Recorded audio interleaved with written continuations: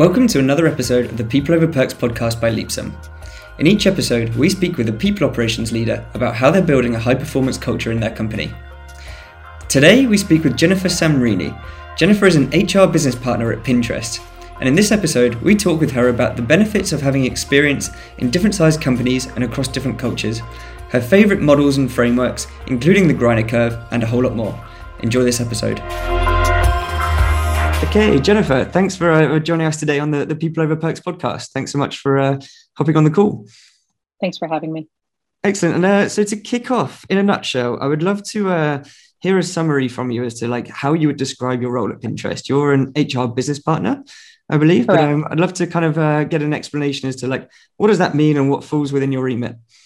Yeah. So as an HR business partner, I support a specific client group, specifically product and design, which is part of a broader engineering, product and design group at Pinterest.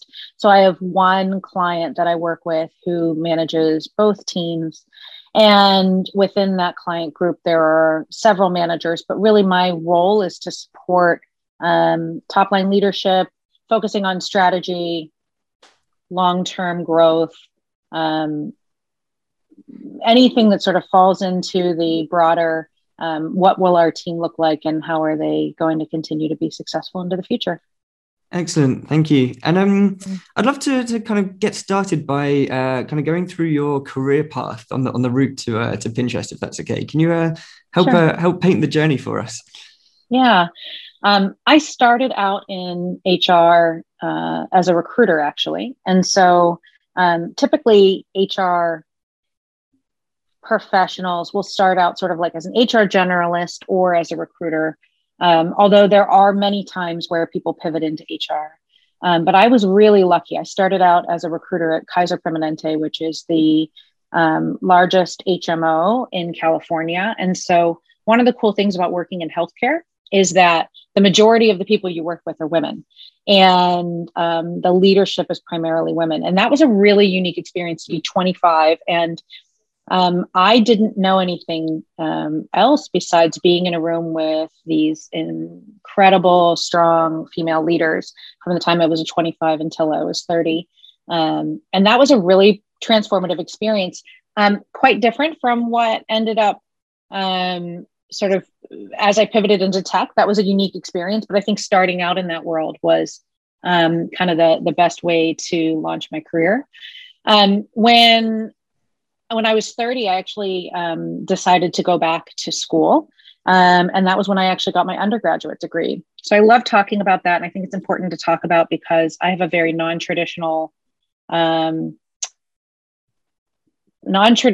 history with moving up in the career of HR. So I was growing as a recruiter. I kind of hit what I call the paper ceiling. And that is I got so far and then I couldn't grow any further because there was a requirement for an undergraduate degree for any leadership roles. So when I was 30, I actually went back to school and got my undergraduate degree in HR. And I worked for a recruitment process outsourcing firm, which is essentially acting as an in-house recruiter, but functioning as a consultant. So it's kind of the best of both worlds, and I loved it. But after getting my degree, I wanted to move back to the Bay Area. And when I arrived, I ended up working for a startup called Just Answer, which at the time was 30 people. And I started as a recruiter. But very quickly, because there wasn't HR support, HR leadership, I moved into a director role with Just Answer. And that was an amazing experience. So the startup scaled from 30 to 200 people, which is the great scale up story, which we love to hear. And then I realized that there was this gap in my career, which is I had no international experience, no international understanding. And so I chose to work for a company called Sitecore, which was based out of Copenhagen. And that was a unique experience as an American, suddenly being dropped into this world where the culture was different. People sort of thought differently about how to support teams, what a great contributor within your team looked like, how you grew in your career path, what the education levels were. I mean, everything is just quite different from the United States. And And that was this eye-opening experience. And I loved it. And I wanted more of it. And it became very clear, though, that this was a gap, and that if I wanted to continue growing in HR, I needed to have broader cultural understanding. And that wasn't going to come just from reading a book. It needed to be more immersive. And so I made the decision to go back to school and decided to do that in Europe. And I some people know this, some don't. Most MBA programs are in English, no matter which country they're in. So getting an MBA is the best way as an American, because as a true American, I only spoke one language, that I could kind of get this broader experience, this cultural immersion, and still be able to continue my career. So applied to the University of Mannheim in Germany, was accepted. And then it was sort of a whirlwind from there of getting my MBA. I did start to learn German. And then eventually was recruited by a company called Contentful, which at that time was quite small, about 100 people in Berlin, but is now, headquartered and multinational and just a real juggernaut in the CMS space. That was an amazing experience. I actually recommend when I speak with other HR professionals, you need to have this experience of living and working in another country. I struggled tremendously to think through how to take people practices and programs and make them successful in a country where I couldn't read some of the contracts. I couldn't necessarily understand everything that I was reading. Berlin is an incredibly multinational city, multicultural city. So most of my employees, when we had 52 different nationalities and ethnicities within the building. And then taking that and broadening into, we actually spun up our San Francisco office while I was there. So all of a sudden, everything old was new again, right? So I had to take what we were doing in Germany and bring it back to America. I think a great example of that is the education stipend that is so common in Germany. Everyone, it's just accepted that you get this, you're going to have an education stipend and you're going to use it. And it's actually quite uncommon in America. It is done, but it's not as common and people aren't sure how to use it. And so how do you convey the importance of something like that? How do you convey why it's important to Contentful and why it's important to the growth of the organization? So there were all these sort of challenges that came up coming back to America, as it were. Interesting. Thanks for sharing that. I think, super interesting, as you were saying, about hitting this paper ceiling where, yes. I'm sure you've probably got many opinions on the pros and cons of obviously using university degrees as a signal for hiring. I do think it's interesting. When I was in Europe, and in particular, like I said, Copenhagen was sort of my first destination outside of the US, and everyone in the room had master's degrees. Everyone. Mm-hmm. Everyone had done internships. It was just sort of commonplace to have an advanced degree, which is unique versus America. I do think that the sort of normalcy of advanced education is ultimately a positive for other countries. And I think it's an area where America certainly could use some additional support in the future. I think we're getting there, but people are also, it's so expensive. One of my favorite topics over a glass of wine with people in Europe was to ask them, how much do you think it costs to get your master's degree? How much do you think it costs to have a baby? There's just healthcare costs, et cetera. And so it's just a different cost structure. But the parity and the sort of equity of education across Europe and of course the Nordic regions, I was always impressed by that. And I think it ultimately is a positive for the countries. Yeah, so interesting. And obviously you've been on quite a wild ride then with a number of different businesses. And yes. I'd love to hear whether you have any kind of frameworks in mind or decision-making criteria that you've used along the way to help you evaluate different opportunities as you've kind of made those moves from one place to the next. Yeah. In evaluating opportunities, I typically look for outstanding leadership that I'm going to be partnering with. I never want to be the smartest person in the room. I love being around really smart, really ambitious leaders. And I look for that drive within the organization as well. Do they hire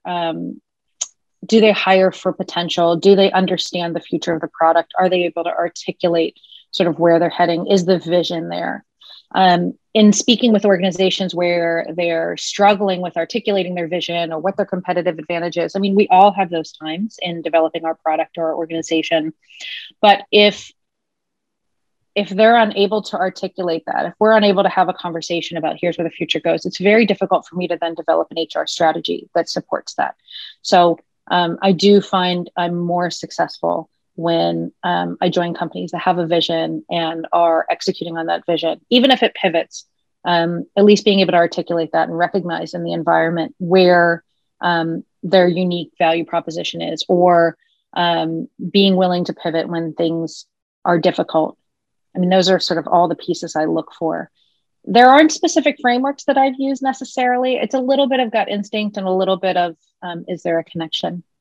Yeah, interesting.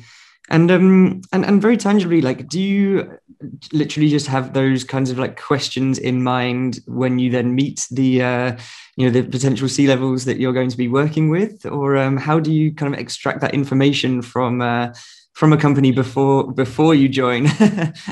As a classic recruiter, I have a ton of behavioral interview questions that I'm basically using when I'm in an interview. So I'll ask, tell me about a time when, you worked with an HR person where it didn't work out. What was sort of missing? What were the big challenges? Or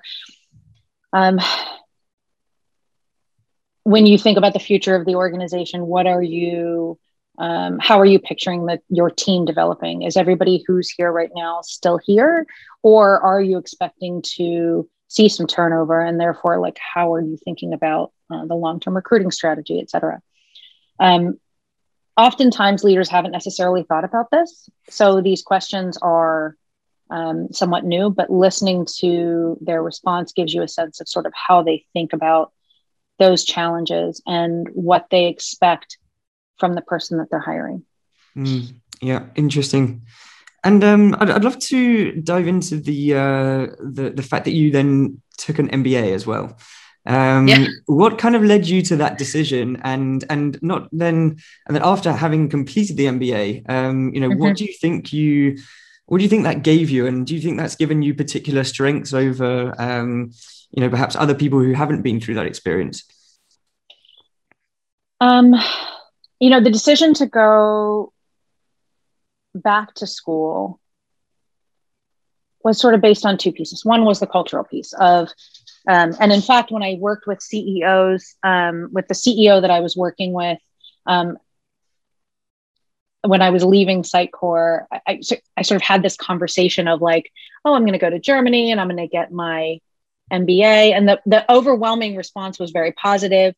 And then when I actually talked to a former executive from another company, he was like, why would you leave America and go to another country? I mean, what is it? Go to Stanford or Berkeley. Everybody goes to Stanford or Berkeley.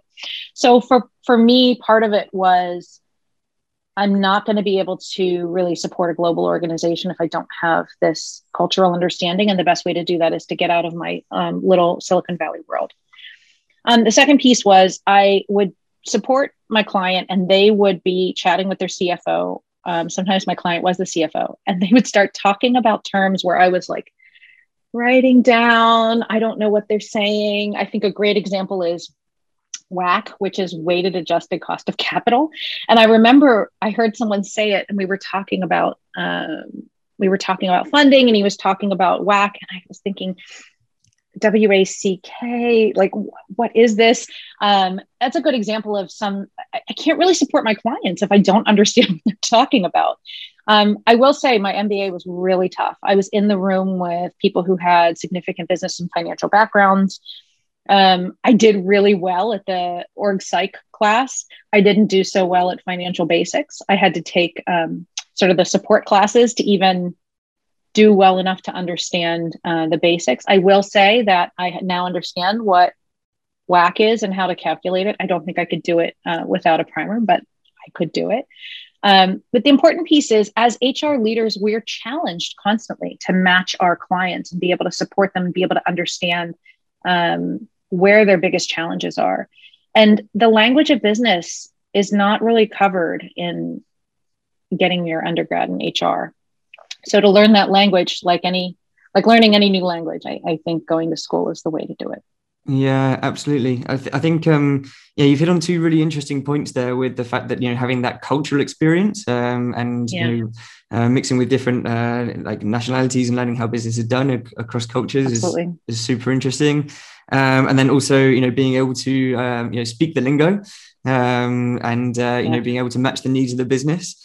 And are there any other pieces of career advice that you find yourself frequently giving other HR professionals, or what other tips or hints have you given along the way to help people progress in their career? So I just had this conversation with someone yesterday. I am model and framework intensive. What I mean by that is I have a model of framework for everything.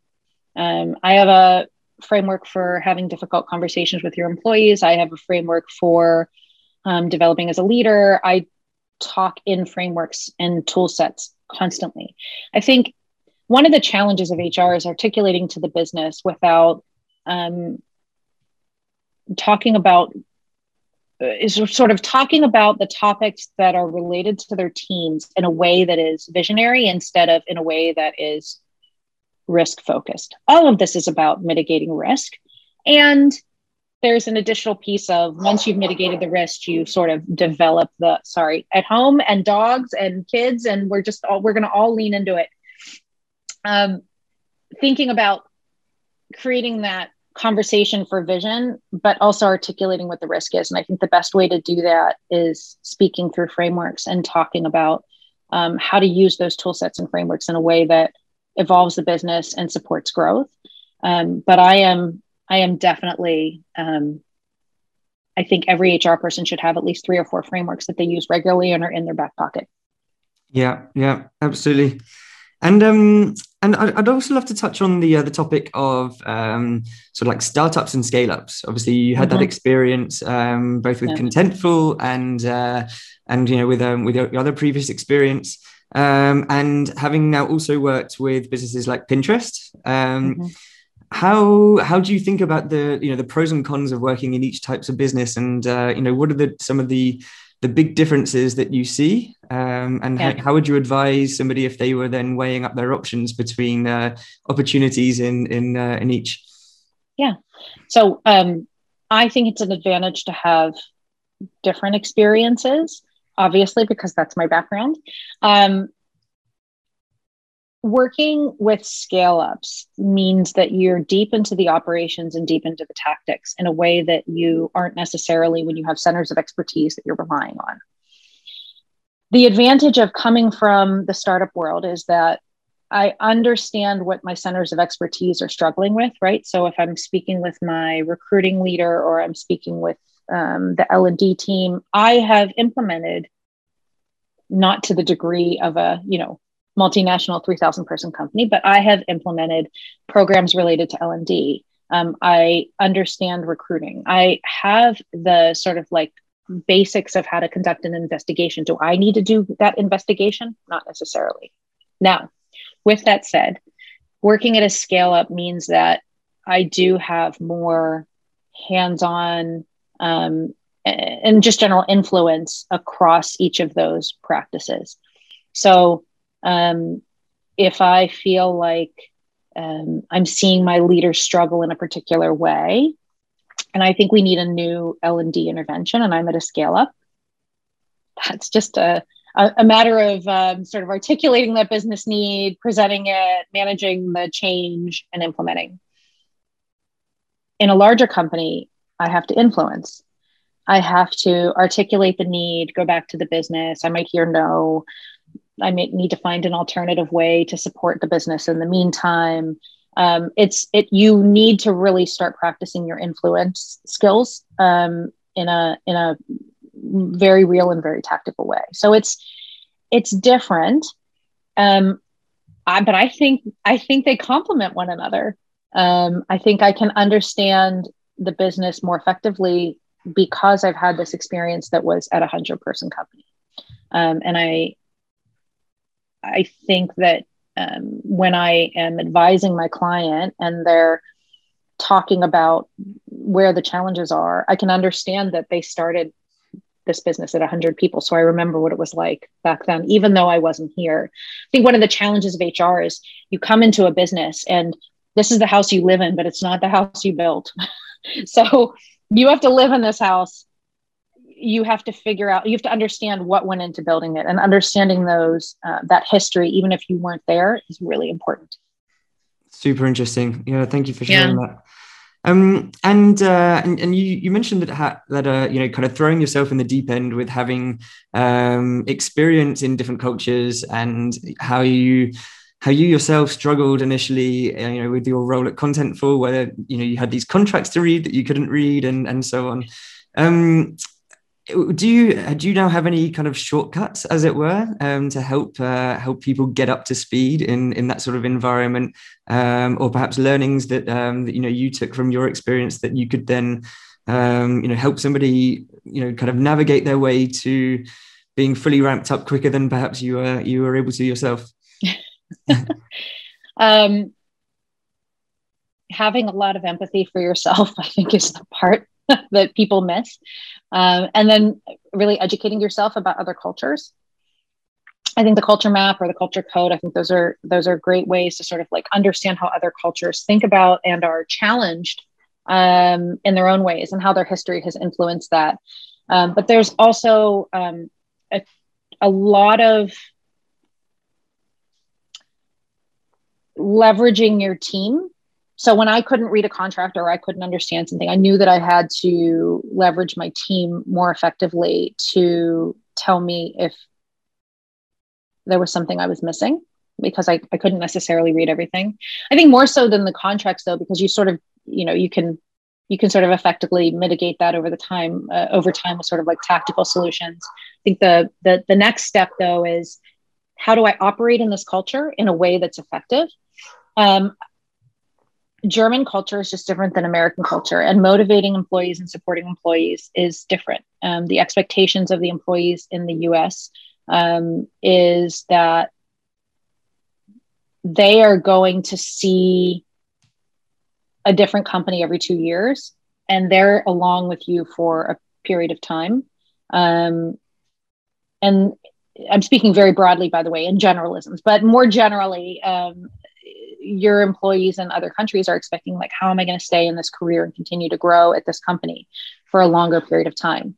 Now, the globalism that has come with sort of like the tech influence and like what we now call Silicon LA, which is like, you know, Berlin, is that we're starting to see more movement, more sort of like recognition of, oh, there are other opportunities and I'm going to move around.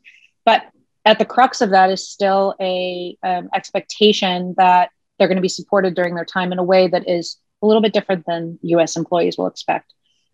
So I think engagement surveys are one way to really make sure that you're sort of doubling down on understanding where your employees' concerns are. I think the next piece is performance evaluations, making sure you're giving employees are receiving timely feedback, timely support, and then they're actually creating their future, right? So they're going to dictate to you in whatever culture they're in, how they want to move forward, how they want to be supported, and making sure you listen and respond to that.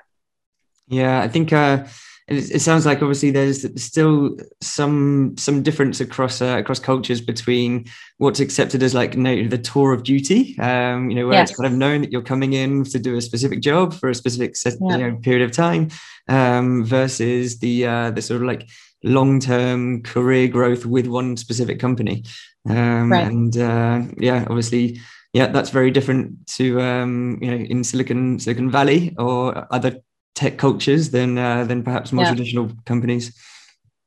Yeah. Absolutely. I think it is interesting, though. I think that the sort of the globalism that's happening, I think there will be sort of an equalizing over the next maybe 20, 30 years, where I think the expectations will become more similar. I'm super curious about what that's going to look like. Yeah, absolutely. And you mentioned that you have a framework and a process for everything. And we were chatting beforehand, and you mentioned the Greiner curve as one of your favorites. Can you tell the audience about that? Give kind of Sure. Paint a picture, because obviously we can't look at it right now, but we can't. Yeah, if you could kind of give us an overview as to what that model is. So the Greiner curve identifies sort of the natural curve of organizations as they grow, and what that means is, in the beginning, it's all about creativity. It's a great example. So that's sort of like level one. The founder and the original employees. It's all about being creative and finding that niche and iterating. And there's an excitement. But then after a period of time, there becomes crisis point. Crisis sounds negative, but the actual sort of like crux of it is, over time, to move to sort of the next level, even to grow as an organization, whether that's employee growth, revenue growth, et cetera, you have to start putting processes in place. So what you'll find is people who were sort of had this like ultimate freedom and creativity now start to see some processes come into place. And there's a reaction to that in the business. And there are continual crisis points. There's about, I think there are like 5 levels of the Greiner curve. There are specific crisis points that are outlined, and you as an employee will feel it. And as a manager will hear it from your employees. I don't have as much freedom. I'm not as happy as I was. This place is changing. I mean, it happens in every business, and managers will react to that in different ways. And my goal with my clients is always for them to be able to have a self-awareness that is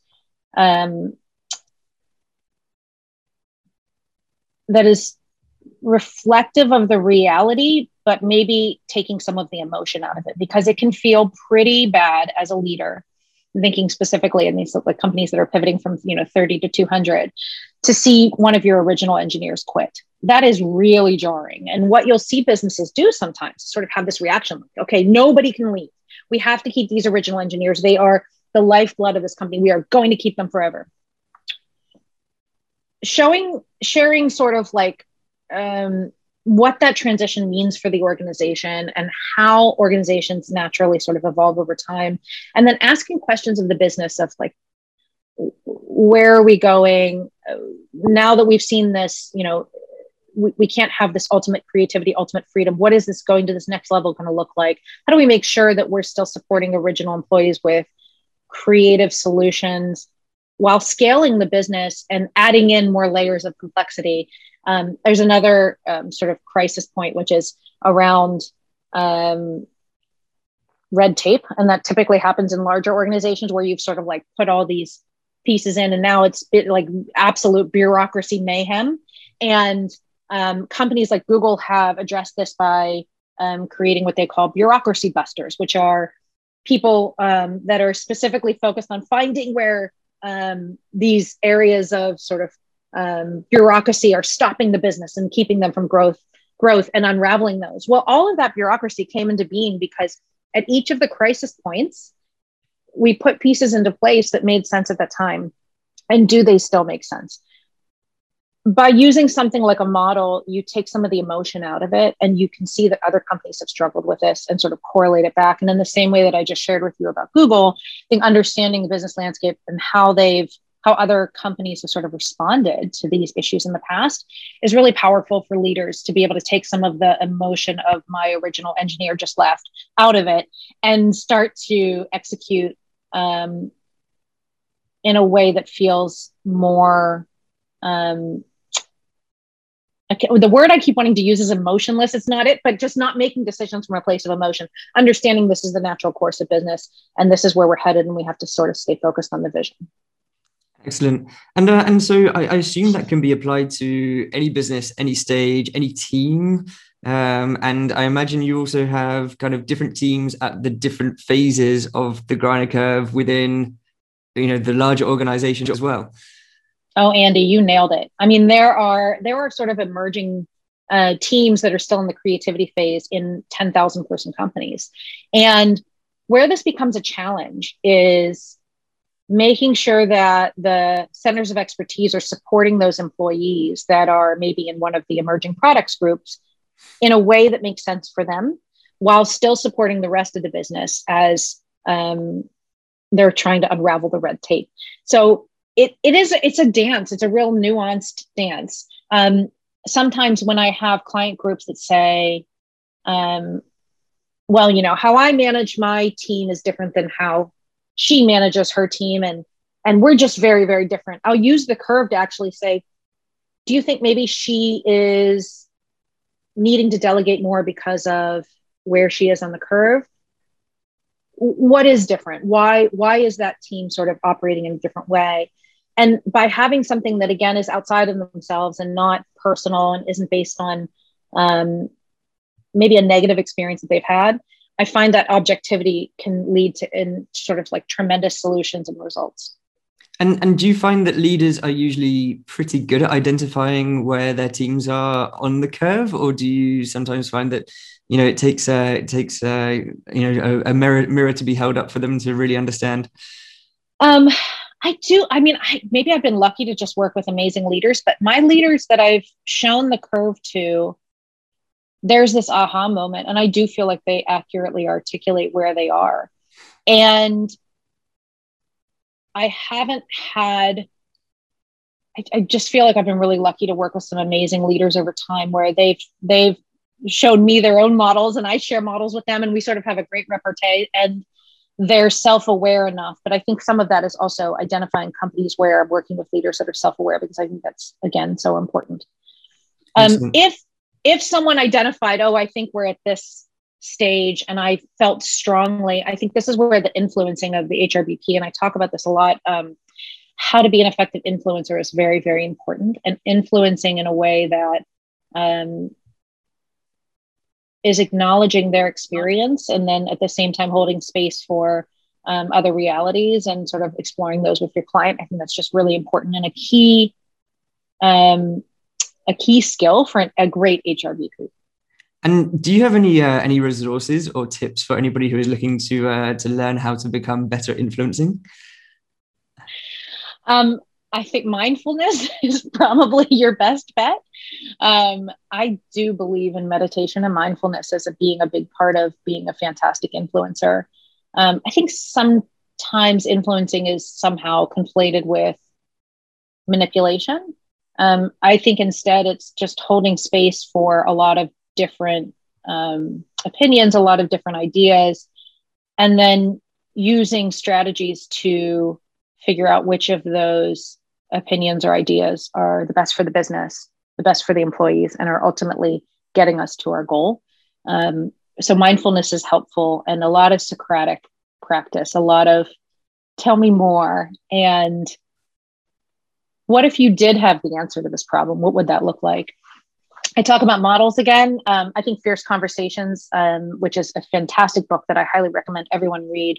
Fierce Conversations Mineral Rights Model, which is a model for really getting to the crux of an issue. The idea is that when you're mining, you want to go as deep as possible. So really going deeper and deeper and deeper with your client.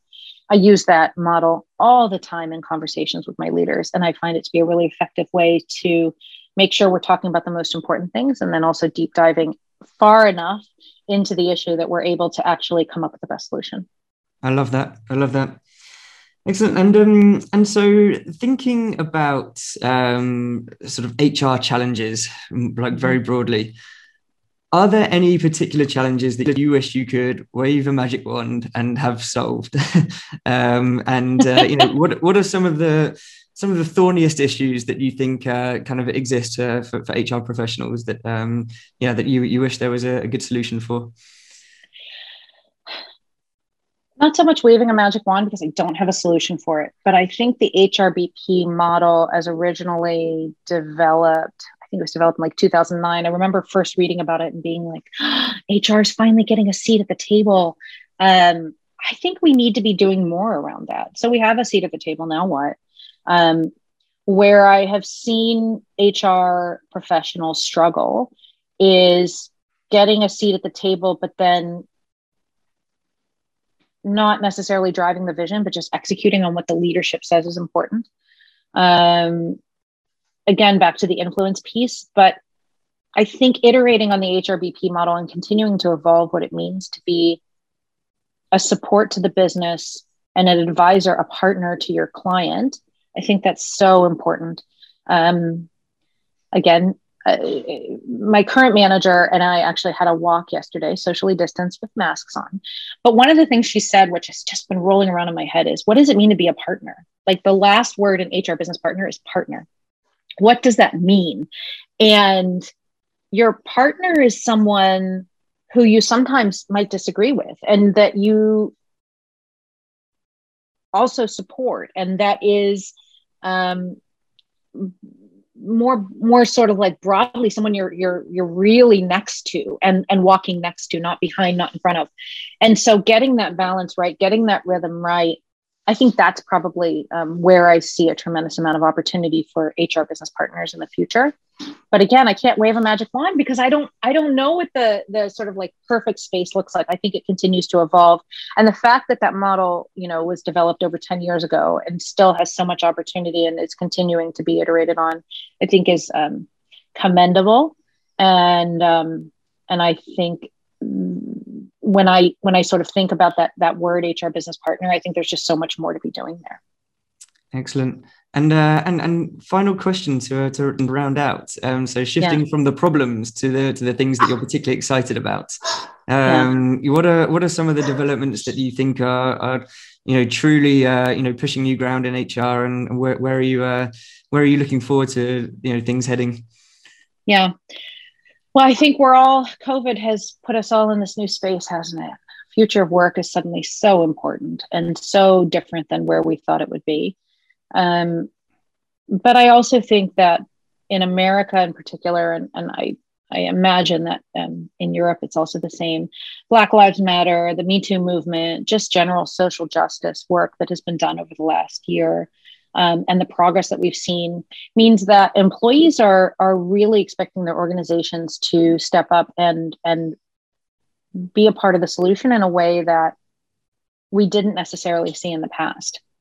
And that means for employees also having more control over their career and their growth. I mean, we see so many digital nomads now. What does that mean? What does it mean to grow with an organization? I'll throw one more model in, and that's 70-20-10, which is how people, it's a learning model, and how people basically evolve their skills over time. 70% of it is experiential, so like on the job learning. And then 20% of it is sort of that social piece, like mentors and your boss. And then 10% of it's like the formal piece. And I'm seeing more and more employees like recognize that 70-20-10 is so important.